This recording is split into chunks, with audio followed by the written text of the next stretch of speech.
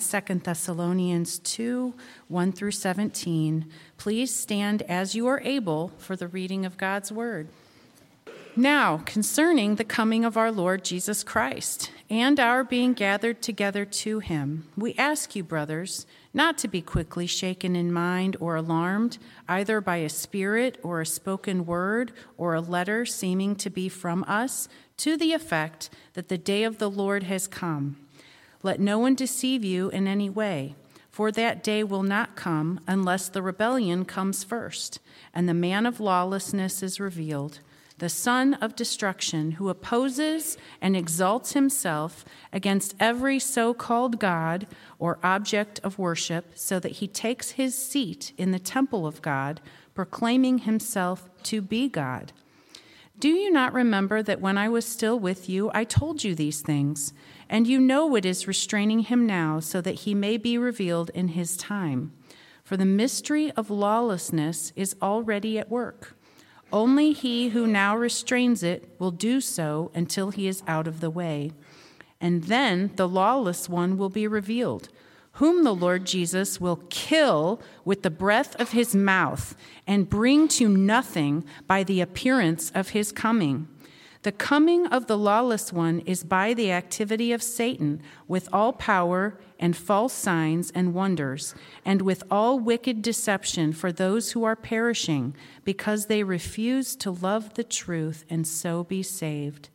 Therefore, God sends them a strong delusion, so that they may believe what is false, in order that all may be condemned who did not believe the truth, but had pleasure in unrighteousness. But we ought always to give thanks to God for you, brothers, beloved by the Lord, because God chose you as the first fruits to be saved through sanctification by the Spirit and belief in the truth. To this he called you through our gospel, so that you may obtain the glory of our Lord Jesus Christ. So then, brothers, stand firm and hold true to the traditions that you were taught by us, either by our spoken word or by our letter. Now, may our Lord Jesus Christ himself and God our Father, who loved us and gave us eternal comfort and good hope through grace, comfort your hearts and establish them in every good work and word. The word of the Lord. You may be seated. So we are in 2 Thessalonians, and we're coming to a very exciting passage, as you heard it read. The question is, some of you are thinking, is he going to name the Antichrist today? Maybe. Stay alert. We'll see where this goes. It's a portion of Scripture that has a lot of different opinions, a lot of different theories. Many really solid Bible-believing Christians disagree on some of these specific details. I want to do justice to the text. I don't want to avoid anything here, but I also want to show you what's clear, what all Christians agree on, and I think what we need to hear this morning. I think the best way to approach this passage is to look at it as an interplay between truth and deception, truth and falsehood. As you read this passage, it is clear that what Paul is really addressing here is an erroneous teaching, false teaching. He's trying to correct it with the truth. And so whatever he shares in this context, I think. He is first clarifying confusion in the Thessalonian church regarding the timing of the Lord's return, which seems to be rooted in a false teaching that came into the church. Now, we saw something similar happening in the first Thessalonians. Paul already addressed one particular issue regarding the second coming. Now it's a different issue, but it seems like there's a lot of confusion in Thessalonica about the Lord's return, so he's teaching them. As he corrects this one particular misconception, he then talks about what is supposed to happen according to God's revelation before the Lord returns. which involves a large-scale deception. Again, we see the deception and truth kind of coming in conflict here. And finally, Paul concludes this chapter by pointing to the eternal truth of the gospel that can strengthen us as we engage in this conflict between truth and lies as we wait for the Lord's return. So here's my outline for today. We'll work through this text under 4 headings, and they're in your notes. 1, temporary confusion. 2, present deception. 3, final delusion. And 4, eternal truth.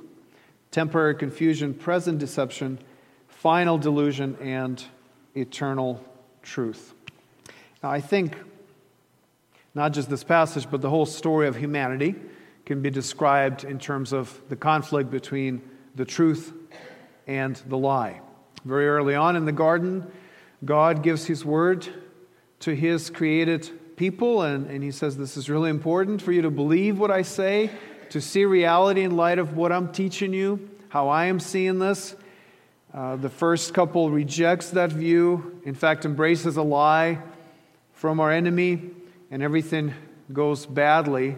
And really not until Jesus returns that lie would be completely overthrown forever. So we're dealing with this conflict. Even now, we're wrestling. What is true, what isn't? How do I live my life on the basis of what God tells me truth is, and how do I avoid and reject various lies that are coming my way? So this is just an expression of that. This passage is dealing with a much larger issue.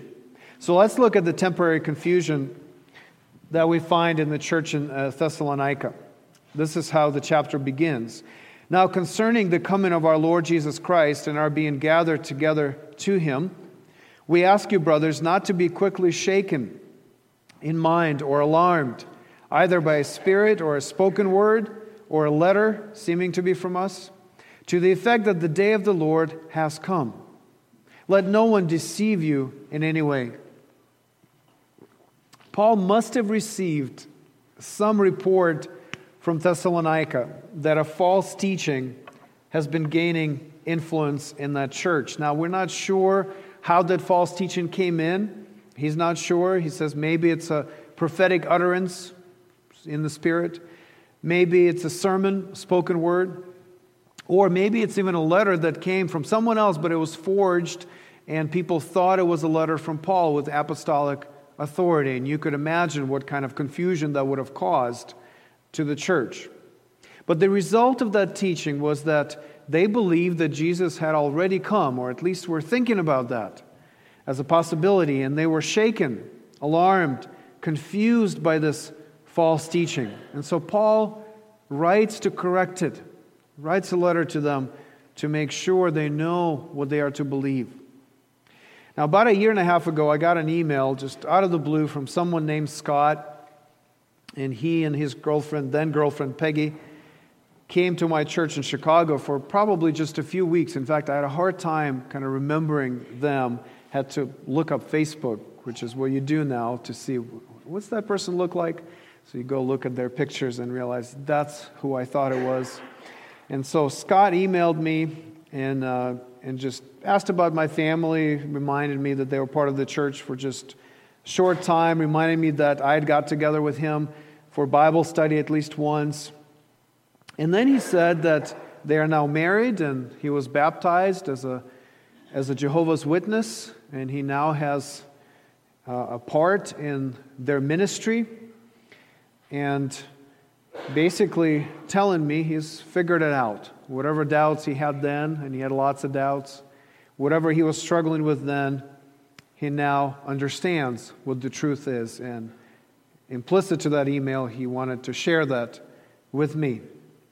I responded to the email that it grieved me to hear that they are part of the Jehovah's Witnesses now, and that I was praying that the Spirit would lead them into all the truth and make the gospel clear from the pages of the Bible that he spends so much studying. And I said that I'm not responding in this way to argue with you, but I do believe that your lives are at stake. I've not heard back from him. I hope I do. I hope that it matters to him what I said, but I don't know that it would. He seems to be all in on the Jehovah's Witness heresy, to my great regret that this is what happened to them. Now that happens a lot. You get to know somebody and then you find out that they have accepted wholeheartedly a particular falsehood. Now you may not know this, but along with many other strange, unbiblical teachings taught by Jehovah's Witnesses, they also teach that Jesus had returned already on October 1st, 1914. That's the date. This is easily, you can go online, find out if what I'm saying is true, but this is an official teaching that they have, that Jesus had returned in 1914. Now, some of us are saying, well, if he had returned, how come we don't know? How come we haven't noticed that he returned? Well, that is because it was an invisible spiritual return. You see, the Jehovah's Witnesses, their prophets, painted themselves in a corner with a very specific prophecy about Christ's return on that date. And when he didn't return, obviously, physically, bodily, they had to reinterpret that prophecy. And so it became a spiritual, invisible return, which is what they now believe. And they believe that's when Jesus entered into heaven to rule over the world. Now, that's a false teaching. And you can see how it develops. You can see how a prophet comes about and he says, this is what's going to happen. And when it doesn't happen, it gets reinterpreted so that the prophet can still keep some sort of integrity. It happens today all the time. It happened in the church in Thessalonica. They thought that maybe Jesus had returned because somebody told them that it happened. It happened in 1914. There are many other prophets, there are many other Bible scholars, so to speak, that claim these different things about Christ's return. False teachings spread all over the place all the time. And so Paul here corrects a particular one. And we correct particular teachings as they come up. But how do we do that? How can we correct a teaching, a false teaching? How does Paul do this? Well, look, he reminds them of the authoritative apostolic teaching they have already received. Verse 5, he says, do you not remember that? That when I was still with you, I told you these things? They must have forgotten.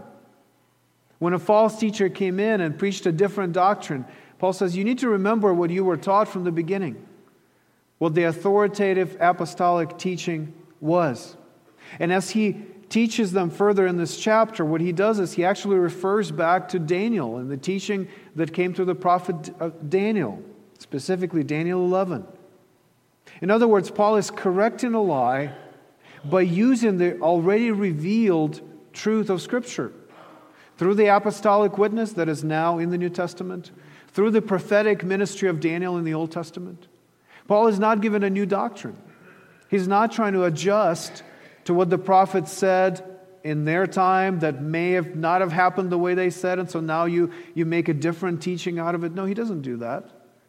He says, just remember what we've always told you. Remember what the Scriptures declared. And so now you can interpret what's happening around you. You can assess what's happening around you based on the revealed truth you already have. Now that's the approach. Now let's get into some controversial stuff in our passage as we try to hopefully bring a little more clarity out of this confusion. That's what the Thessalonians are dealing with. Many of us today, we're trying to figure out what the Bible teaches on some of these things. So here's what's clear in verse 3. It's clear. Paul says, let no one deceive you in any way. For that day, the day of Christ's return, the day of judgment, will not come unless the rebellion comes first, and the man of lawlessness is revealed, the son of destruction. Paul says, remember what I've told you. Remember what Daniel taught. Before Jesus returns, there will be a great rebellion, and there will be a man, a leader, the man of lawlessness, who will be revealed. Now, the implication here is that the Thessalonians can look around and say, well, that hasn't happened yet. We know that hasn't happened. Thus, whatever rumors we hear about Christ's return, that cannot be true. So 2 things, Paul says, need to happen first. 1, the rebellion, and 2, the revelation of the man of lawlessness. Now, he says this knowing that the Thessalonians would agree with him that neither has happened. So it's important that he's not using some obscure things that somebody can say, well, we knew about this and we put things together and now we know what happened. No, he's saying something that would have been obvious to them. He says it to encourage them that things are moving forward according to God's plan as he had taught them, and they don't need to be alarmed by prophecies and teachings that disagree with God's plan as it has been revealed. Now, that must have been very clear to the Thessalonians, and it may not be as clear to us today. There's something that is lost, I think, from there to now. I think he's referring something that he's taught them, that they knew, that they could easily identify. And for us, we don't quite know exactly what he meant. So I would like to give you the most likely interpretation, in my opinion.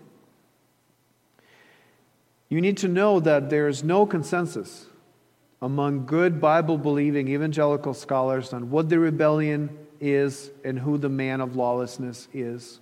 Those 2 things that Paul says need to happen. There's no consensus. Even people that in their commentaries take a position, and some don't even take a position, but those who do it so carefully and do it so humbly, and I think we need to do that as well. But I will give you, because this is my responsibility to interpret the text for you, I will give you what I think is the most likely thing that's happening here. I think rebellion is best understood as a spiritual falling away. I don't think this is about the world becoming more rebellious. The world is rebellious already. The word here is apostasy, and I think Paul is talking about a mass apostasy in the church. I think he's talking about those who identify as believers, rejecting the truth, fallen away, so that a large part of the church leaves the true faith. Now, I think that makes sense in light of what Jesus said in Matthew 24, verses 10 through 13. Let me read it to you. Matthew 24, 10 through 13. Presumably, they would have had that teaching in Thessalonica as well, because that, at least orally, would have been passed down to them, but certainly was quickly recorded in the Gospel of Matthew. Jesus said, "And then many will fall away and betray one another and hate one another. And many false prophets will arise and lead many astray. And because lawlessness will be increased, the love of many will grow cold. But the one who endures to the end will be saved." To me, I think the easiest interpretation here, doesn't solve all the problems, but the easiest interpretation is that Paul says the church is going to fall away at some point, and you will know that if you're in the church. He's saying you Thessalonians will know if the church has really gone astray in mass. So there's a huge number of believers. Those who thought they were believers, identified as believers, are not walking away from the truth. The Thessalonians presumably could look around and say, no, we see our church, we see all these other communities around us. They are holding on to the gospel. Yes, they're persecuted. Yes, some of us are confused, but in general, we're holding on to the truth, so the rebellion hasn't come yet. Who is then this man of lawlessness, the son of destruction? Well, the son of destruction simply means that he will be punished, he will be judged and destroyed. Man of lawlessness simply means he is a lawless man, but not just any lawless man, but one who would promote lawlessness. It's the same person that is referred to as the Antichrist in other passages of Scripture. He's the person who will either lead this great apostasy in the church or benefit from it. Verse 4 explains that it is he who opposes and exalts himself against every so-called God or object of worship, so that he takes his seat in the temple of God, proclaiming himself to be God. Somehow, this leader will become a godlike figure in the church, or even declare that he is God himself. Now, I interpret the temple of God here to refer to the church. I think this is how the Thessalonians would have understood that. But there are many opinions, and certainly many good scholars would hold to the temple being in Jerusalem. But at any rate, when Paul writes this to the Thessalonians, he is sure that they would know whether that man of lawlessness has been revealed or not. They could look around and say, do we have this figure? And they had plenty secular leaders that would have fit that if it was about the world.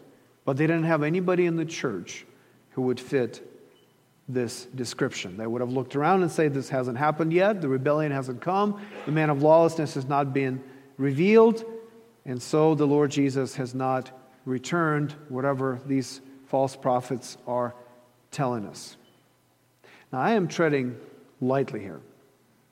I'm being very careful because, on the one hand, we must be humble, and we just simply have to admit, whether you're a preacher or a Bible scholar or a person who just reads the Bible and tries to understand that, we need to be humble and admit that the details may not be all that clear to all of us. It is crucial to acknowledge that good Christians disagree, good scholars disagree on the details.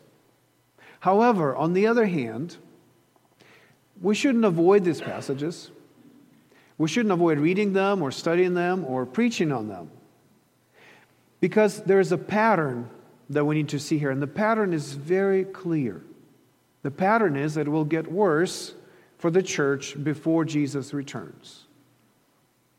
Now, they're experiencing persecution already. There's some level of deception here, but Paul says there will be a final deception. There will be a final apostasy in the church. There will be somebody who will come and do outrageous things in the church, and you will know then that the end is near. Now let me talk about this dynamic of reading these passages and applying it today, but also looking and anticipating what is yet to come and being careful to observe those signs. There are two aspects to this biblical teaching on the end times. There's a present fulfillment, and then there's the final fulfillment. Now, it actually is another pattern in Scripture. You can see this is how prophecies are being processed. There is a prophecy that is made that may be partially fulfilled in that time, that will be finally fulfilled when Jesus returns. It's the same way that I think healings work in our time. We pray for someone's healing, and we pray, Lord, please do that now. Also knowing that there will be a final healing that is yet to come. So we're asking for a partial fulfillment now, for an expression of what God is going to do now. And yet we are confident that there will be a full fulfillment, a full healing that will come at the end of time when He returns. So that present fulfillment and final fulfillment dynamic is at play here as well. So presently, there are varying degrees of persecution and deception depending on the place and time. There are churches that are now persecuted severely. There are churches that hardly experience any persecution. There are churches that are ravaged by false teachings now, and there are some that remain fairly strong and unassaulted by heresy. There are various degrees, but there is a present reality of persecution and deception for the church as a whole. And yet there will be a final persecution and a final deception. And this is what Paul is saying. He's saying, pay attention to what's happening now. Don't be unaware that the truth is being assaulted now. But also, make sure you're paying attention, because there will be a time when there will be a much greater persecution, a much greater deception. Now, this is how one of the commentators put it. This is from Greg Beale. He says, it is clear that persecution and deception started in the first century and have continued ever since. So the Great Tribulation has been going on throughout the age of the church. To be sure, this tribulation has not yet reached its climax. There will be an escalation of the present tribulation when the last individual, incarnate Antichrist, appears. At that time, persecution and deception, which formerly affected only part of the church, will be present throughout the worldwide church, at which point Christ will return. In my view, this is how I make sense of it. I hope it's helpful to you. Taking these passages and applying them now, but also looking at the final fulfillment in the end, is the most healthy way to deal with this. To me, that resolves a lot of issues, a lot of questions that we have to these teachings. I also think it's very biblical. We see all over the Bible the partial fulfillment and the final fulfillment dynamic. For example, 1 John 2, verse 18. 1 John 2, verse 18. This is an example of how other Christians at the same time are processing these teachings.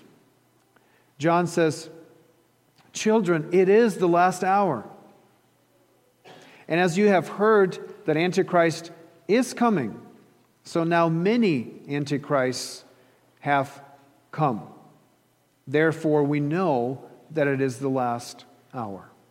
What is he saying? He's saying, yes, there is the Antichrist that is still to come, a person who will embody all these things, who will be able to finally deceive, will be able to finally persecute, who will bring to head this conflict between truth and falsehood. This will happen. Still, we need to be careful, to be prepared for that, to observe the signs. And yet, he says, we now have many antichrists. Some of the people from our own fellowship, he says, that we thought they were with us and they never were. And now they've left us because they never were with us. Because they oppose the truth. They oppose the gospel.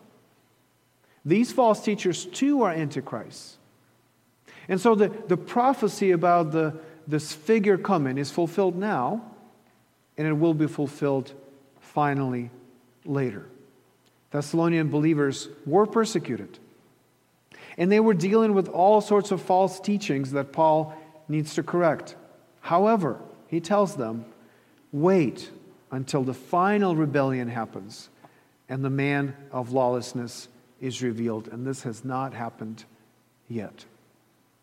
We live in that time. We live in the time of present deception. There's lots of false teachings. There are different levels of persecution. This is where we are as a church, as a Christian community. We need to be careful to acknowledge that the truth is being assaulted now. We need to defend the truth now. But there will be a greater deception that is yet to come. Now we have leaders from within the church that are deceiving others. But there will be one leader, and I don't know how it's going to happen. I'm trying not to watch those movies so I don't envision that person in a particular way. I don't know. But according to the Bible, there will be that person who will be that falsehood incarnate, that powerful leader that will be able to lead even those who consider themselves believers astray. And that is yet to come. Now look at verses 6 and 7 that describe our present state, our present deception that we are dealing with. Verses 6 and 7. And you know what is restraining him, so the man of lawlessness now, so that he may be revealed in his time. For the mystery of lawlessness is already at work. Only he who now restrains it will do so until he is out of the way. We live in that time when evil is restrained, when falsehood is restrained, and yet the mystery of lawlessness is at work. Is the deception spreading? Yes. But is it being controlled? Yes. It's not as bad as it's going to get, but it's plenty bad. And we need to be careful to see that mystery of lawlessness, though not fully revealed, it is at work. We need to be on our guard. Deception and persecution are at work now, but they are restrained. Now, this is where I'm going to plead ignorance again. I don't know what or who is restraining this wickedness. And again, you'll find 17 options in any given commentary. The confusion is because it's first a what and then it's a who. Who fits that category? Some would say, well, that's the Roman Empire, that's the what, and the Roman Emperor, that's the who. Well, we don't have one anymore, so I'm not sure how that morphs. Some say maybe it's just the order, the lawful order, the civil order of civilization, and the leader of that civilization. That's who restrains this deception. Maybe. Some say it's the Holy Spirit that restrains this deception. But why would he be referred to as a what? It's unclear. And some say that's angelic power. Maybe somebody like Michael, the archangel from the book of Daniel, that is restricting. Remember, he was fighting with the demonic powers and holding them back. So maybe that is what is happening here. If you were forced to choose, or if I was forced to choose, I would probably go with the angelic being and the angelic powers being in control, being restrainers, but I don't know.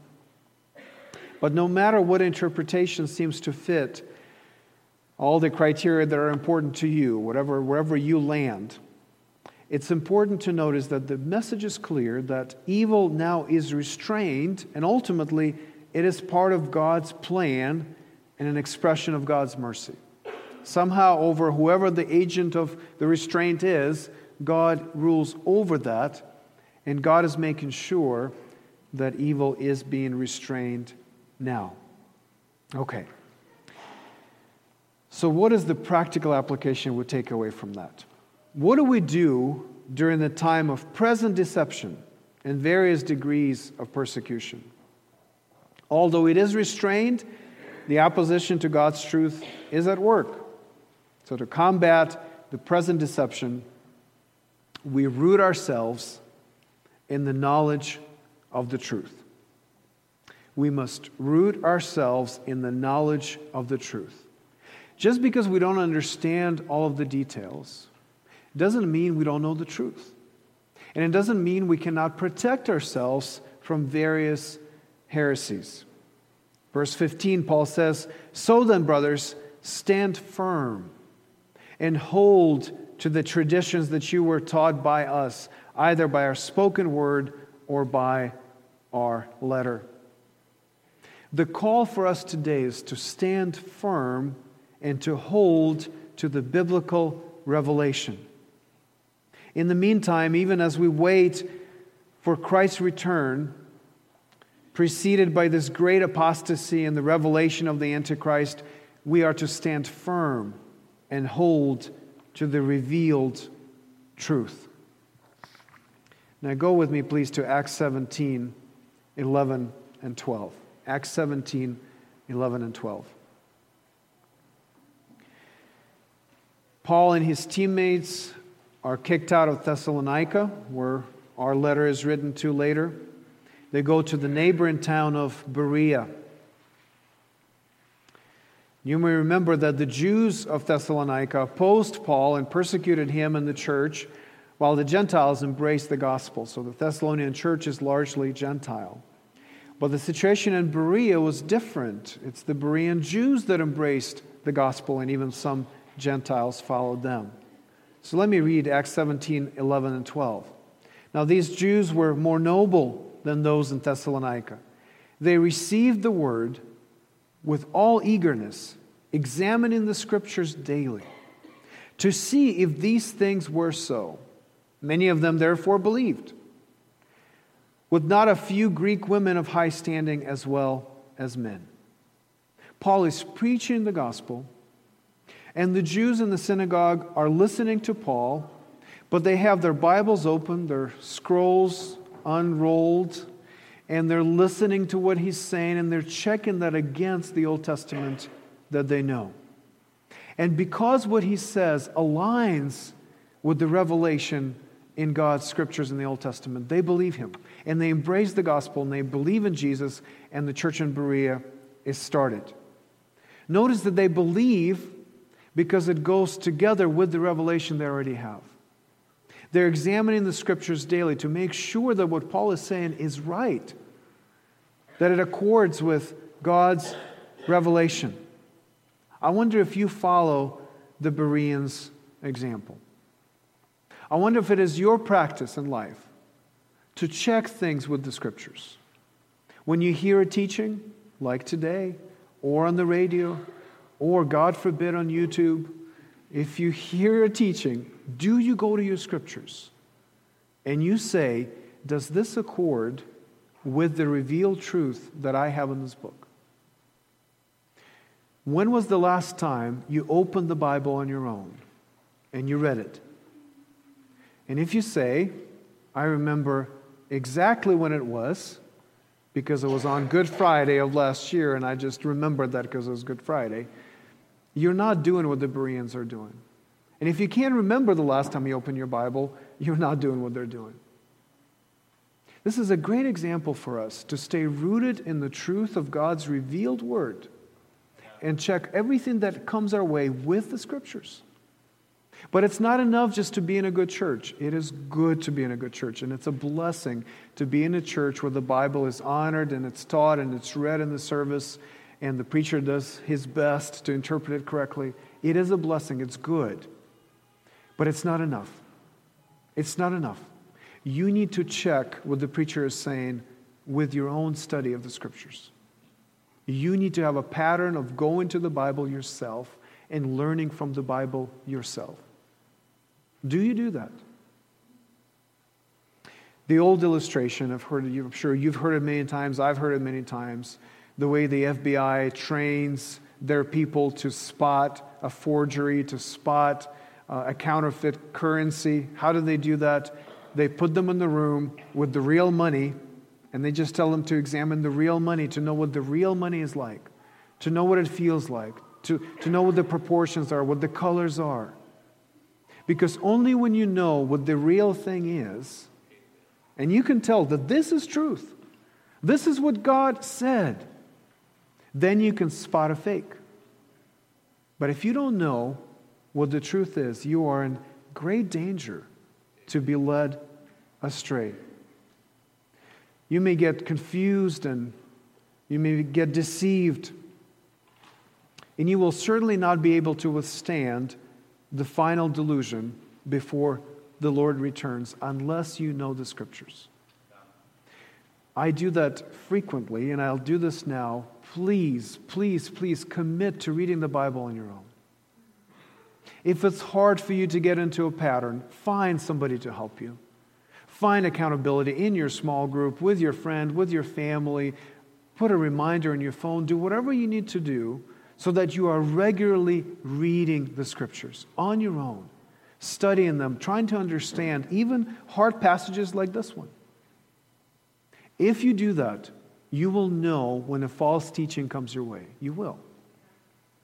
Christians are not stupid by and large. Some of us are, but most of us, we're not stupid. If we know the Bible, we're able to tell if something wrong is coming our way. We're able to see that it's a lie, it's falsehood, it's confusion, because it doesn't align with all of Scripture. Now, let's talk very briefly about final delusion, and then I'll finish, hopefully, with encouraging things that will tie it all together. This is the final delusion as is described in verses 9, 10, 11, and 12. The coming of the lawless one is by the activity of Satan, with all power and false signs and wonders, with all wicked deception for those who are perishing, because they refuse to love the truth and so be saved. Therefore, God sends them a strong delusion, so that they may believe what is false, in order that all may be condemned who did not believe the truth, but had pleasure in unrighteousness. At some point in the future, the Bible teaches us, at some point in the future, God will lift the restraints, and Satan will use all his power through this representative human leader, whoever he will be, this lawless one, to assault the truth one last time. Friends, there will be lots of evidence, signs and wonders. Now, the Bible tells us they will be fake, but they will seem real to many, many people. And many people will follow Satan and follow the Antichrist. Satan will mirror the truth, so it will feel like it's so close. It just sounds true, it looks true, and yet it isn't. He will set up this Antichrist, this pseudo-Savior, this pseudo-Christ, which in the language in this passage is used that is similar to the language that is used of the appearing of Christ.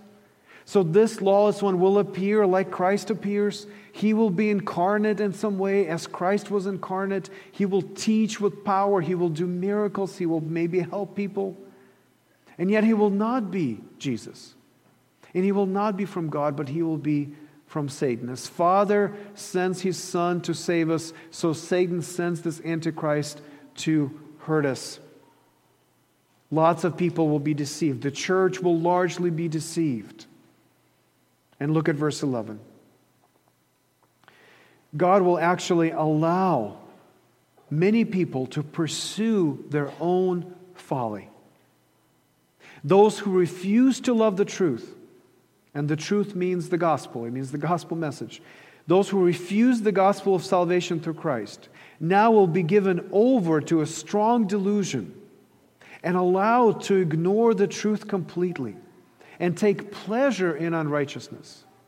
So right now, there are many people who are confused, they're struggling. They may see parts of the gospel as appealing to them. They may see that sin is still disturbing in some ways.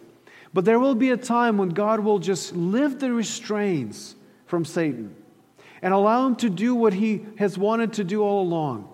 And those who have rejected the truth will now be given over to their delusion. And they could believe full-heartedly with their whole minds the lies of Satan. And they will delight in doing wrong things, delight in doing wicked things. Now this is yet to come. It's a great tragedy for God to turn us over to our own sin. Now, some people think that's freedom. Some people think, I can finally do what I want to do. God, get away from me. Do not restrain me. And yet when God lifts his restraints from us, and we can actually pursue sin as much as we want and believe falsehood as much as we want, it will be a great tragedy. One commentator says that God punishes sin by sin. God punishes sin by sin. Friends, I pray that you will not be in the category of people completely given over to their delusion. While there is still time, while you may be just confused now, you have not been fully convinced of the lie, while there is still time, turn to Jesus, embrace his truth now, and be saved. Be saved. Be saved from the great delusion that is yet to come. Be saved from eternal punishment because you have believed in the truth of the gospel. But when things will appear to be hopeless, with Satan's power unrestrained in that last time, when the Antichrist has been able to deceive even many so-called Christians, our Lord Jesus will appear and will destroy the enemy with the breath of his mouth. What a day it will be when the Antichrist is at his highest power, greatest influence, even over the church. When Satan seems to rule, when people have not only given to the delusion, but are delighting in wickedness. Now, you think it's bad now. It's going to get much worse. And when it seems at its lowest point, our Lord Jesus will appear. And when he will speak, just the breath of his mouth, the sound coming out of his mouth, with that sharp sword coming out of his mouth, he will utterly and decidedly defeat the enemy. And there will be no more lies.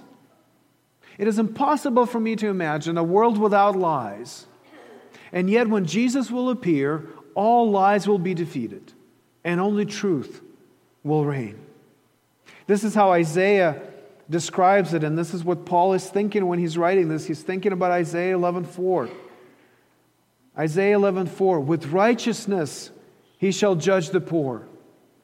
No more lies, no more injustice, no more perverted sentences. And decide with equity for the meek of the earth.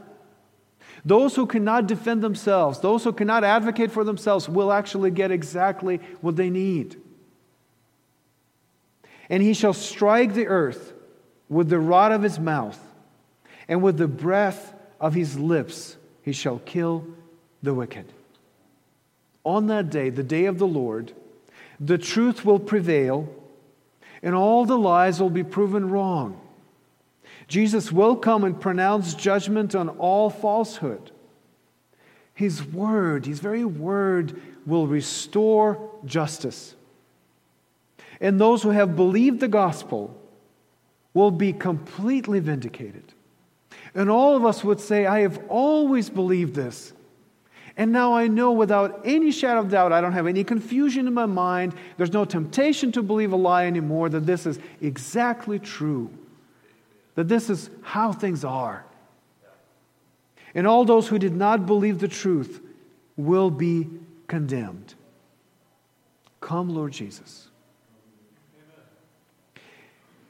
Let me finish on this. Look at how Paul finishes the chapter. This is how I want to finish this sermon. Remember, he's talking to believers who are confused about the second coming.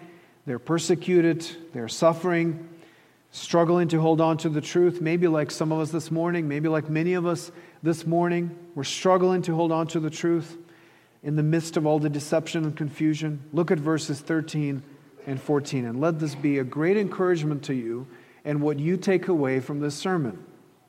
Paul says, we ought always to give thanks to God for you, brothers, beloved by the Lord, because God chose you as the first fruits to be saved, through sanctification by the Spirit and belief in the truth.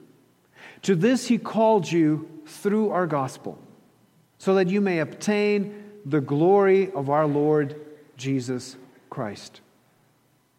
Here is the reminder. This is how he ends this section on the end times.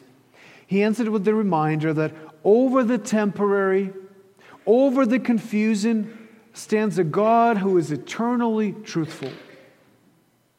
We have a God who loves us. He says, brothers, beloved by the Lord.